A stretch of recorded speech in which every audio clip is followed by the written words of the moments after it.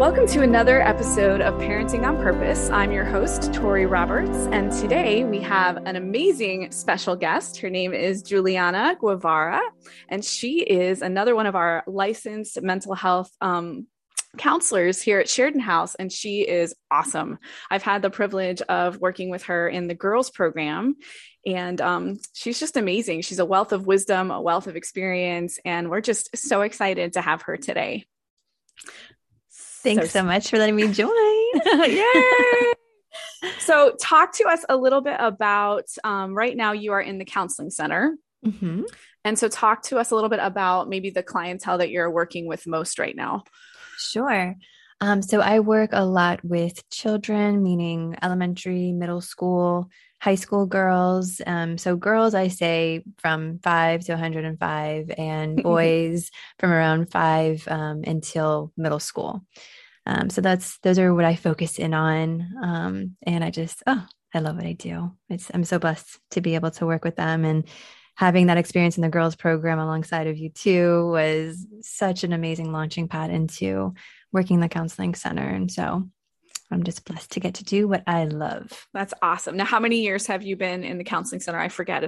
We've been on such interesting journeys. I know. So I've been at Sheridan House. I just celebrated my 14th year at Sheridan House. Oh my goodness. That's crazy. Amazing. That's awesome. It's been a journey. Yes. So one of the things I'd love to pick your brain on, I have 2 boys of my own, and, working with Parenting on Purpose. What are some of the warning signs when, you're a mom at home and you're parenting your children? And just a sidebar, I'm a big proponent of counseling. I think everybody can benefit from counseling. For sure. It's just I always say, we go get checkups at our doctor's office. Why aren't we getting mental health checkups? Yes. But what are some signs that maybe you can encourage parents? Okay, so if you're seeing this in your elementary age child, it's maybe time to take them in for maybe some counseling. Absolutely. And I love that you're asking this question, because that is so many times I get asked that question of okay, but I don't want to go too fast, or I don't want them to feel uncomfortable, or there's something wrong with them. And, the example you gave of going to get your health checked and making sure that our blood work is where it's supposed to be, it's just a check-in. Yes. So it doesn't have to be a scary process. But I would say if there are any big traumas that occur, then absolutely go to seek out counseling, which would be a death in the immediate family, a divorce, abuse of any kind. Those would be automatic, whether you see any symptoms or not. Go talk with a counselor, give them an opportunity to speak to somebody outside of the family that they can build rapport with and get to talk to without any judgment or shame or consequences. And so those would be the times that I say, okay, yes, go and do that no matter what. But then there are times where we're not really sure, okay, is my child really at a level where I should be taking them in? Am I overreacting? And so I would say if it's an issue that has been going on for more than 2 weeks consistently, a change in their functioning that has been over 2 weeks consistently, whether that is a mood disturbance that you see, they're having these really bad tantrums, or maybe they're very isolated, or maybe they're very tearful or irritable. And this has been pretty consistent now for 2 weeks. That's when you want to say, okay, let me look for these other areas too, and see if there's any other existing factors that are at play. So looking at eating disturbances too. Now there are certain regressions that happen throughout childhood and throughout development where they will eat less, or they become more picky, or what have you. And as a parent, we have our gut too, and no pun intended when it comes to how our children are eating. And so if it's just picky eating, or they're just not getting their way, versus if they're just refusing food or maybe hiding food, these are some of the things that raise a little more flags to say, okay, this is more things that under the list of possibilities to talk to a counselor about. Sleep disturbance is another really big one. So they're sleeping too much, or they're sleeping too little. Sleep is so, so important for the developmental aspect of our brains, and children's minds are just developing so fast at a rapid pace. And during sleep is really when our brain does the best work. So we need to make sure that our kids are having a really healthy routine when it comes to our sleep. And so if you start to see that they're waking up a lot during the night, or they're having trouble falling asleep, maybe even anxiety is playing a role in that, that would be, again, another one of those flags to be like, okay, all right, let's add this one to the list too. Another thing is like Well, just losing. real quick on sweet. Yeah. I just want to sleep. I said sweet on sleep. What age range? Because I mean, my toddlers were horrible sleepers. So like, at what age should I really be kind of like early elementary school? Do I need to be really watching their sleep? So even with the toddlers, because again, brains are developing so fast, they have sleep coaches and stuff, and that would be something I would talk to about with the pediatrician as well, because perhaps there's something that's going on. Maybe they're getting, their fruit too late in the day, and that's making them up, making them more hyperactive, or maybe there's an allergy that's not diagnosed.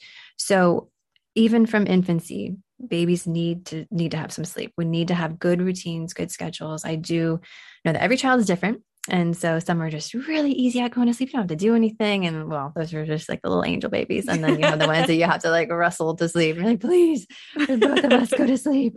But definitely be in contact with your pediatrician about that. If you see that, if you're overly tired, you're like, okay, my child must be overly tired because they require a whole lot more hours than I do of sleep. And so that is just ongoing, different stages, making sure that that sleep is a priority. Would it be the same for something like bedwetting?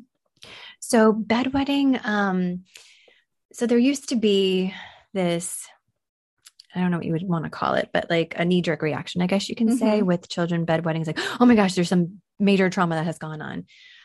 That could be a possibility, but that's not always the possibility. A lot of times it's just a hormonal thing. It's actually genetic too. It's something that is passed on. It's hereditary rather. And so that can be passed on. And so just because a child is wetting their bed doesn't necessarily mean that there is a trauma going on. Again, that would raise a flag if you see that combined with other symptoms, maybe like these other things that we're discussing about the sleep disturbance and isolating themselves or having these irritable moods, and they're wetting the bed. Okay, well then these are more flags that are being raised. But if the child's functioning normally, they're just having an issue with the nighttime bedwetting, it's most likely hormonal. And so a lot of pediatricians will tell you just wait it out. If it still is an issue consistently at 8 years old, okay, that's where they know they have different medications and stuff. But there's also things like on Amazon, they sell like these little alarms that can go on the underwear, and that can be really helpful for just waking them up and saying, okay, I sense a little bit of moisture, and so you need to go to the bathroom. So there's ways of like behavior modifying that. But that wouldn't necessarily be like a knee-jerk reaction of like, oh my goodness, there's a trauma. But there could be something physiologically going on too, if it's a child who has been doing well at night and now they're not. So again, pediatrician is a really great resource too for navigating through that. That's awesome. What about, especially, I feel like especially today, what about anxiety about school? Like where's the line with, okay, I need to take my kid in, or maybe this is just something I need to talk to him or them more about. What do I need to look for there? Yep. So, with those that more than 2 week, that we had spoke about before, like if this persists for more than 2 weeks, at the beginning of school, you can expect, especially if they're like, first going into school into, kindergarten, first grade or what have you, and they're having difficulty. Okay. Yes. Expect that they will be like that separation anxiety period. They're going to have difficulty, especially until they establish their friends and get comfortable in the space. And so if you know that your child is naturally anxious, some kids just have more of an anxious disposition where their fight, flight, or freezer is constantly on, and like they're just looking around for any kind of threats. And so, of course, dropping them off at a foreign school can be really difficult. And during the pandemic, I know that was so hard, especially going back into school and then the parents not being able to walk them into school and have the interaction, have the meet and greets. Now, thankfully, it's gotten a bit better, a bit more, quote unquote, normal. But that would be something that to work with the teacher alongside to be in communication. Letting them know if there's any changes at home too that are going on that are attributing to some of this angst. But if you're seeing that for more than 2 weeks, this is going on, again, this is a great time to say, let's go talk to a counselor, somebody else that can help us with this, because sometimes there's fears that they're not wanting to articulate to mom and dad. Maybe mom and dad get frustrated by it. And so they just don't want to bring it up again. Or, kids, they have a million reasons in their minds as to why they don't always open up to mom and dad, even though mom and dad love them so much and they are their safe people. Having a third party, a counselor to come in and just walk alongside them can be really, really helpful, really powerful. That's awesome. What about testing? Like, what would that look like where, my child's starting to have some maybe behavior issues at school or at home and have having them tested? At what point is that? Do we do that before counseling, after counseling? How does that work? So testing can be done. Oftentimes it's done before counseling because then it alerts parents of like, oh, wait, there actually is something going on and I need to seek more help. But for the parents who are like really proactive, they're like, okay, let me get you set up with counseling first. Let's explore this. Let's see if, I'm just overreacting as a parent. And then the counselor would be like, okay, well, actually, you know what? I think that testing would be a really good next step. A lot of times too, the teachers will give input and say, little Susie is having an issue with focusing, especially in math. And I think it would be good for you, to go and get her tested, look further into this, because when we have undiagnosed, educational concerns and like learning disorders and stuff like that, that can start to create behavioral issues. And so we really want to be proactive in understanding what's going on in our child's brain, how they learn. Early intervention is huge. So why don't you, me as a parent, I'm coming in, I'm a little bit scared because, we take our kids to the doctor, we take our kids to the dentist. And for whatever reason, the thought of taking our child to a counselor, it makes us, I don't know why, but it makes us fearful, is something going to come out? Exactly. I don't know why, right. But why don't we maybe demystify that process? Why don't you talk us through? So I'm bringing, little Susie in and what does that process look like? Oh my goodness. I love this. Yes, because as a parent too, you're like, oh my goodness, are they going to air all my dirty laundry? Yes, or is this person going to judge me? But my kid's been doing that in his Sunday school class. So like, I can only imagine what counseling would be like. What we're going to unearth in counseling. But you're choosing somebody that you are feeling comfortable with, that you're feeling like, okay, I think we can trust this person. We've already weeded out these other counselors, or we've had word of mouth, some recommendations, or a pediatrician has recommended this to this place. And so, hopefully there is something to go off of to start to build that trust and to understand that, okay, this person isn't here to judge us or to tell us what a bad parent we are, but really they're here to walk alongside of us in this because they understand that it's not easy on any side, whether it's the parent or the child. And so having somebody that you too can air your dirty laundry with is really helpful. And so what that process looks like is the parent needs to make the first contact because, with ethics and all this stuff, like we're not, doing cold calls to people's houses, like, hey, have you thought about counseling? So the parents, they make the first contact. Oftentimes it's through a referral or through the pediatrician or through a teacher or school. And so they'll call and say, okay, this is what I'm dealing with. Is there somebody there that works with this age group or with these issues? And so a good counseling center will have somebody to align them with that right fit. And that's what's a really important step, is just making sure that the fit is good. And if you go to the first session and it didn't click, that's okay. You can try somebody else. You're not married to that person. You don't have to stick with them. With counseling, you have the ability to stop at any time, to cease it, or to move to somebody else or what have you. That is in your every right. So don't feel like you're being trapped by going to one specific person. That's great advice. That's really good. Yeah. And so that rapport is really important. So that connection, especially with the child. As a parent, you might feel like, oh yeah, I'm totally comfortable with this person, but your child might be like, yeah, I couldn't relate at all. So it's really important to listen to your child if they can relate to them, because that's going to be important on building that trust. So you call them, they set you up with a counselor, and then you have an opportunity to ask, okay, will the counselor be calling me before the session so I can, briefly discuss what we're coming in for? Or do you know how they bring me in the first session with them? And so me personally, I will bring the parents and the children in together, and we'll discuss confidentiality is the biggest thing that we discuss on, like what that looks like, what that entails.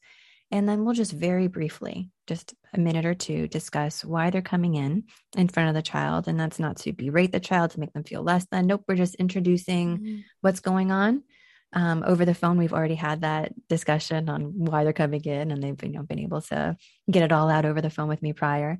And so then in that room, they're just able to speak on strengths that the child has that are going to be really helpful in the counseling process, and reaffirm their love and their commitment to their child, and that it's not their child is bad or, like they're in trouble for coming to counseling. No, it's like this whole family, we're here so we can all learn something.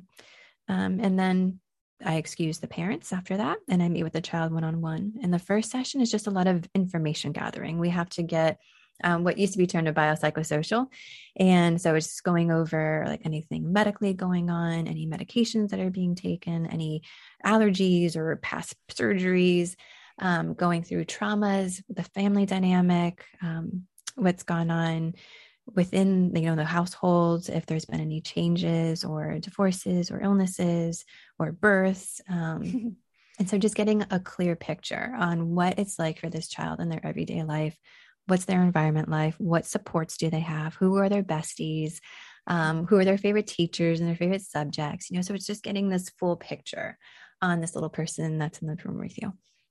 So talk to me a little bit. You mentioned confidentiality. How does that work? Because, as a parent, I'll be like, oh, what is the line of communication between, you've got my child in there and you're speaking to them. And then what do I get to know versus what is maybe between you guys, and how does that work? Yes.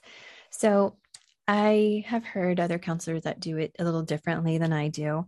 But having worked in the residential program, I think gave me an appreciation for the confidentiality and for building that rapport with the child and for building that trust. And so for me, I'm very open with the parents, and I let them know, like, they are my identifiable client. And so what they tell me, it sticks with me unless they give me permission to tell you. And of course, that is with the exception of safety, right? Harming them, or having harmed them, them harming themselves, or them harming somebody else. But aside from that, I always joke with them. I say, if you don't like mommy's mac and cheese, I'm not going to go and run and tell mommy, she doesn't like your mac and cheese. If you give me permission to go and tell mommy, I will do that. But I'm not going to go tell mommy that without your permission. And that also is a good opportunity to, I always like to talk about, especially with the children, of how adults never tell you to keep a secret. Like, I'm held to confidentiality, you're not. So you can go and tell mom, dad, or whoever you want, whatever we talk about, but I'm not allowed to do that. That's and great. I am never going to tell you, you have to keep this a secret, or this is between you and me. And I say, if that happens, if any adult has ever told you that, you run and you tell mom and dad right away, because that's not safe. And so it also, I'm able to throw in a little bit of body safety and boundaries, which you're good at. As a parent, that's a great point. Is this something where, do I take my kid out, afterwards, and do we dialogue about it? Do I kind of, how do I respect that space? Or, do I attempt to, talk to them? What would be your advice to a mom on that? Yeah, good question. And I know that this is one of the hardest parts with confidentiality, because it's like, okay, I want them to have somebody safe to talk to, but how do I make sure that what's being said or the advice is given that is like, sound? And that too is like, for me, how I navigate through that with my clients is at the beginning of each session, I give the parent an opportunity to come one-on-one with me if they want to catch me up on anything, if they want to dialogue about anything, and that is their free space. So for example, I'm a parent, so yelling is something that happens, I think, in every household that we need to check and, work on and stuff. And so oftentimes, yelling, for example, is a common issue. And so that's something that the child has told me, oh my goodness, it makes me feel so bad, or, I get down on myself when they yell because I'm a bad kid, or, whatever. And so again, without them giving me the express permission to be like, hey, she feels like a bad kid when you say this. Instead, when I bring the parents in, we're discussing on how they parent, how they discipline. And they're like, oh yeah, sometimes. Yeah. Well, what do you think that does to them? So then I'm able to, without breaking confidentiality, quote unquote, I'm able to talk with them about how that comes across to a child and how they internalize that. And so we're still able to speak to these issues that the child has while still maintaining that trust and that rapport with that child. That's awesome. That's really good. And so, to make sure I answered your question too. Okay, I went off on a little tangent. Sorry. So as a parent, I would just give an open invitation, like, hey, if you want to talk about that, like what you and Juliana discussed, or, you and counselor discussed, I would love to hear about it. I'm here. But I'm not going to try to like ask you a ton of questions about it or anything like that. Just if you give me a thumbs up, I know it went well. Yeah. Awesome. That's Yeah. really good. So you do this amazing EDMR therapy. Yeah. Yes. EMDR. Mm-hmm. EMDR. I wrote it. I did my dyslexia and I wrote it That's down right. backwards. Sorry. That's my learning disorder. So if you have now, is that something that and what that does is that helps the brain kind of unlock trauma? Yes. Yes. Is It that is. something that we do with kids, or is that Mhm. mainly an adult therapy, or how does that work? Nope, that is an amazing all ages therapy. And it's really cool to be able to do it with kids and utilize like play therapy in that, like using the sand tray or drawing or paint or, some kind of other expressive form of therapies. And it is amazing for working through traumas. You know, we are facing a whole entire generation that has gone through a shared trauma. Yeah. And, it's the lasting effects of this. And so as you're thinking through, like, is my child ready for, for counseling and all of that, just remember that there was a lockdown and that life like came to a Mm. screeching halt and all of their Yeah. friends where they weren't able to see, and there was scary stuff on TV and people were talking about dying and there was funerals. So in a child's mind, it was hard as adults for us to really comprehend everything. And Yes. so in a child's mind, how much more difficult that would be. And so with EMDR, what it does, and actually it stands for eye movement desensitization and reprocessing. It's fancy and Hmm. really it started with eye movement, but it's all about bilateral stimulation of the brain. And so the way that I use that in my office is I have what's called tappers. They're like little cell phone buzzes. You hold one in each hand. It's not shock therapy. It's just like a cell phone buzz. It does not hurt, I promise. This is completely legal and ethical. Okay. And works and works. It works. It's amazing. And actually, it's something that the government uses a lot for our veterans too, to help them Mm. deal with some PTSD and, tears and these flashbacks and stuff that they have. And so whether it's children or adults, it is a really great avenue to stimulate the brain and to be able to basically like unlock or refile these things that our brain has filed incorrectly. So, an example that I commonly give is like two people get into a car accident and one person walks away. They're shaken up a little bit, but they get into the next car and they go home. Whereas the other person is like they're paralyzed. They can't get in another car. They're afraid of honking horns or the brakes, or and it's not because one person is stronger than the other. It's just that their brain filed that same incident differently. Hmm. And so the one person is locked in with this idea of getting in a car is unsafe, which I mean, in South Florida especially, can be very unsafe. But besides that, there's a certain risk involved, yes, but the likelihood is, we're going to make it from point A to point B fairly safely.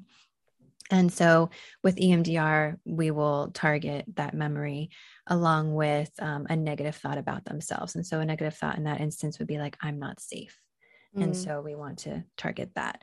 And so our brain's just able to refile using this bilateral stimulation, and we're able to desensitize like the triggers. And so now getting in a car doesn't send us into a huge panic. We might be a little uneasy, but we're able to manage. We're able to Hmm. use our coping techniques and manage and get through that.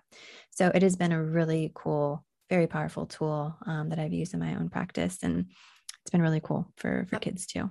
That's awesome. It's just amazing how God made our brains, that It's so cool. he made us, our brains to almost protect us, in that Yeah. way. And it's just mind blowing. Yeah. No pun intended. So talk to us a little bit maybe about some tips for parents. So maybe you've got a younger child who you're noticing they are starting to isolate, or they're being a little more moody, and Mhm. maybe what are some tips that you would give parents to kind of breaking through that to open those doors of communication with your child? So children are amazing at communicating through play. And as adults, I think we completely disregard that power that is there. And, as adults, we think like, oh, when I turned 10, I stopped using my imagination, like, I don't even know how to use that anymore. But the reality is, as adults, we actually use our imagination a whole lot more than kids. We just use it negatively for anxieties, all the what ifs and all the should haves, could haves, all the scenarios that we have in our mind that's creating panic in our body that we're not even aware of. And so we actually are really good at using our imagination. We just need to remember how to use it in a positive way. And so creating these scenarios in our mind, like as when we were kids and we were astronauts and we were in outer space and we were untouchable and we were supersonic strong, all these amazing abilities that we had in our mind that we use our imagination for. And so playing with our children gives us an amazing window into what they're dealing with. You're going to hear all about conflict that they're having with friends at school through play, or the way that they view themselves, or the way that they resolve conflicts, or the things that they find scary. And so, whatever it is that your child is into, get into their world. If that's playing Barbies, if that's Legos, if that's coloring, if that's playing football, get into their world. There is so much that you will learn when you are present with them.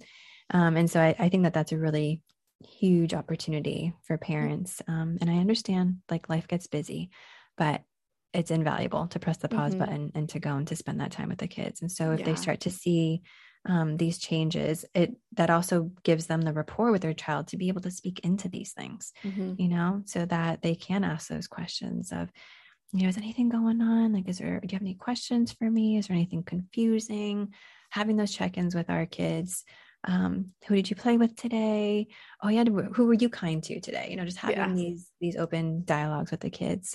Because when we start to see a change in their behavior or a change in their schoolwork, or they start to get fearful or isolated, and then we want to go and try to speak into their life, like we don't have that rapport and that trust, unfortunately. And so it's so important just to continue to invest in that time with them. That was great. That was very helpful. I actually, it reminds me of a story of when I was in the girls program working, and I had this fluffy pillow. And I remember there was one girl in particular, every time she came in my office, when she needed to talk, she would start braiding the pillow. And that was always my sign that she needed to talk about something. Yes. So it just made me think of her with my pink fluffy pillow. That's amazing. So this was great. This was so informative. I'm going to put you on the spot as we start to wrap up. And if you could think of maybe one piece of advice that you could give today's parent, what would that be? With what you're seeing maybe in your practice, or with all the children that you work with, what would one piece of advice that you would give to today's parent be? That's a good question. Okay. I think all the places that my brain is going, I think it all lands with be present, just be present. There's so many things vying for our attention and our focus. And I get it. Like I said, I'm a parent, I'm a human. I totally get it. And I have to check in with myself and be like, hold on, wait, when was the last time I actually looked her in the eyes? Yes, I'm so busy doing this, like that. And so we have, dates and stuff that we go on every week and that we look forward to, but just be present. If while the pasta's boiling, go and play Legos for 10 minutes. The dishes can wait. The laundry can wait. Yes, it piles up sometimes, but these years, they go by so, so fast. Yes. And so just be present. Look your kids in the eye. For me, I have this thing that I've had since my daughter was like a little toddler, was I feel like, okay, with everything going on, all my business, if I can hear one belly laugh a day, I will know that I've connected with her. That's and awesome. So that is my way of checking in of like, did I connect with her today? Okay. Yes. I heard that belly laugh. We had that moment. That's amazing. I love it. Well, thank you so much for joining us. We will definitely have to have you back. And for those of you that know, Miss Julianna has an amazing personal story that we'll have to have her come back and share, just all the awesome things that God has done in her life. So we are excited and looking forward to that. But we thank you for joining us today on this episode of Parenting on Purpose. And we will hope that you will tune in and subscribe to our episodes. And we will see you later. Thanks so much. Bye.